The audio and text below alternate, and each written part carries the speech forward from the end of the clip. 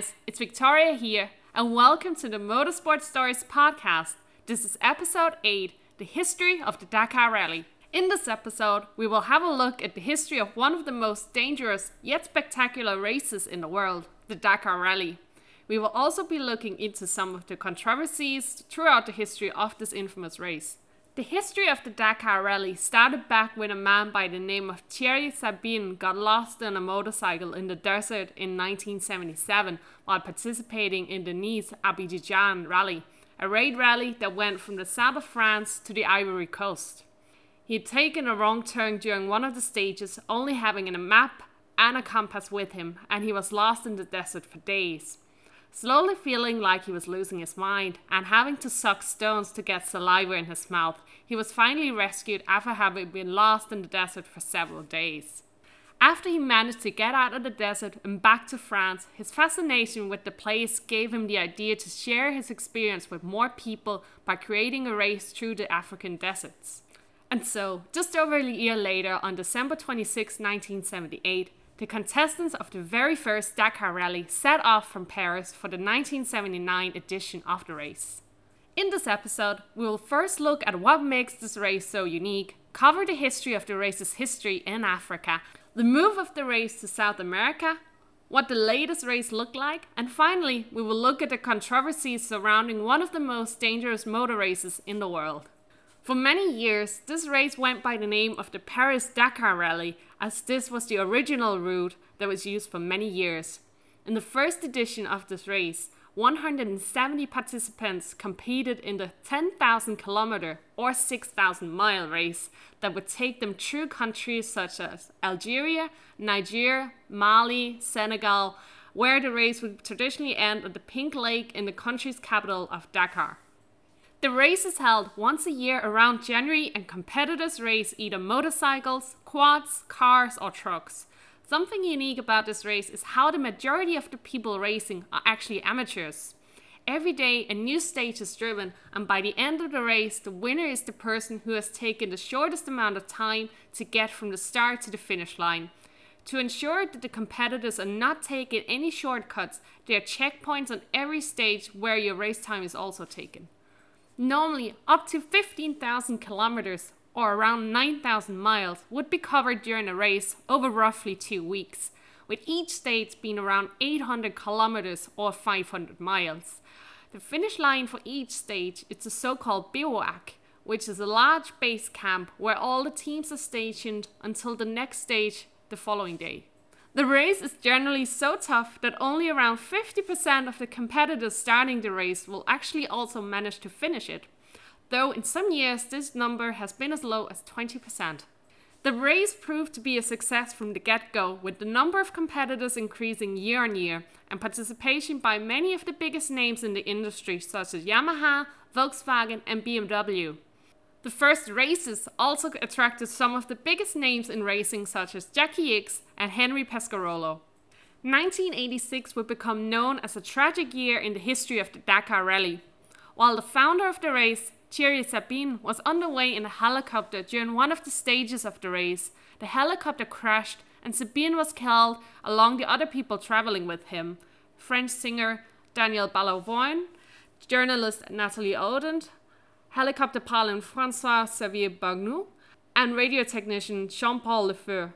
After the death of Thierry Sabine, the organization of the race would be taken over by his father Gilbert. Some truly bizarre things have taken place throughout the history of this race. In the 1988 edition, Ari Vatanen was set to win the race in his Peugeot 405 T16 when the car suddenly got lost. After having parked the car in a local football stadium in Mali overnight, Vatanen woke up the next day only to find out that his car had been stolen or actually kidnapped, and the captors of the car demanded the Peugeot team paid him 90,000 USD to return the car. Somehow, Vatanen and the team finally managed to find the car abandoned in a field, and even with that delay, it still looked like he was en route to win the Dakar Rally that year. However, later turned out that he was disqualified since he and the car were not at the stage start 30 minutes before departure, as the regulations of the race otherwise state that you need to be. and so the race victory instead went to his Peugeot teammate Juha Kankkonen, who wasn't truly excited to be handed this race victory, as he felt his teammate deserved it. Due to a big drop in the number of competitors, the race route was changed for the 1992 race in order to spice things up a bit, and so this year the rally turned into the Paris-Cape Town race. Another exciting thing happened this year as the use of GPS was finally introduced.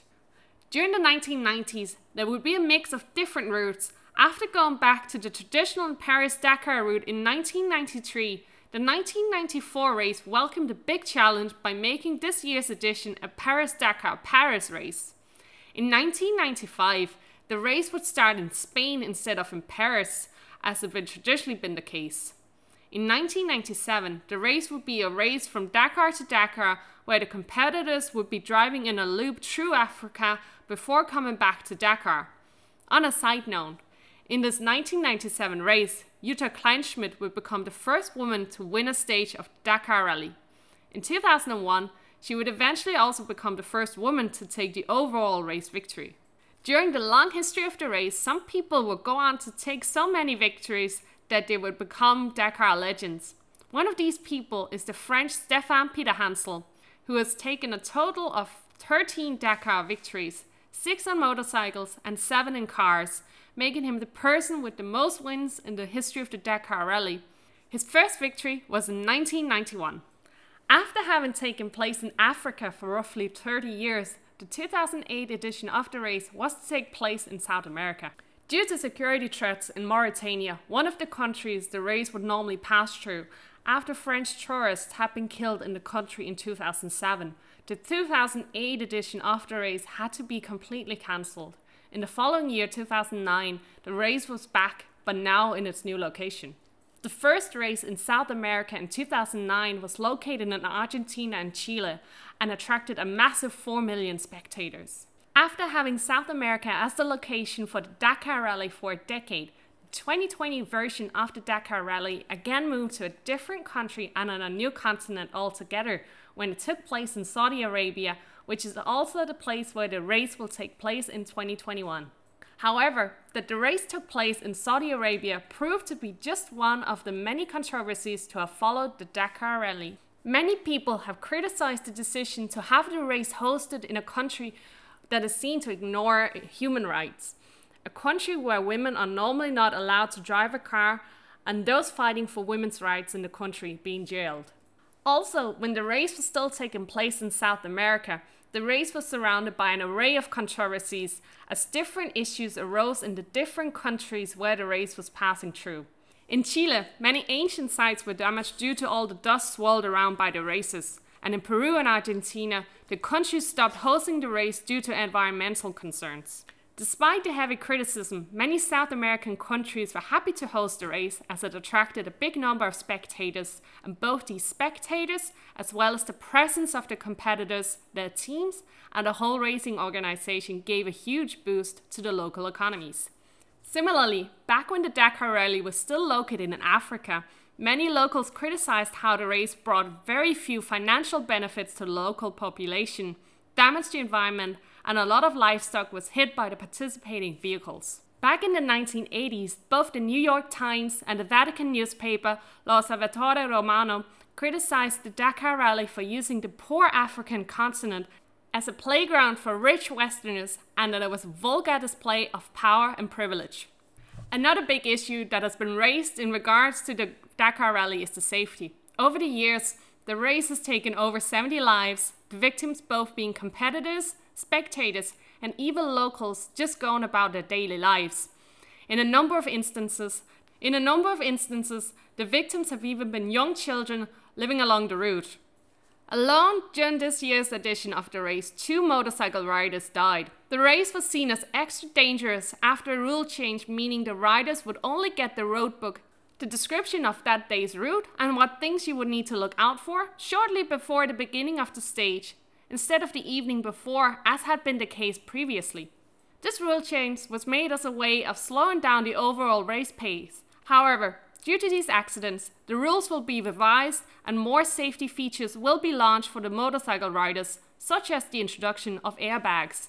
In sum, The Dakar Rally is rightfully seen as one of the most exciting and unique races in the world. However, during the years, not only its status as being one of the most dangerous races in the world has brought on a lot of criticism, but also the impact of the race in the countries where it has taken place has proven to be rather problematic. Only the future will tell if the race will be able to shift this image, yet still stay true to its heritage. If you ever have any suggestions, some feedback, or would like to suggest a topic for the show, please feel free to leave a comment on the Twitter, Instagram, or Facebook page, or send me an email. Contact information can be found in the show notes alongside any sources that might have been used for this episode. And please remember, if you like what you heard, please subscribe to the show and leave us a review on your favorite podcast app. And of course, spread the word, tell your friends about the show. Until next time, have a speedy day.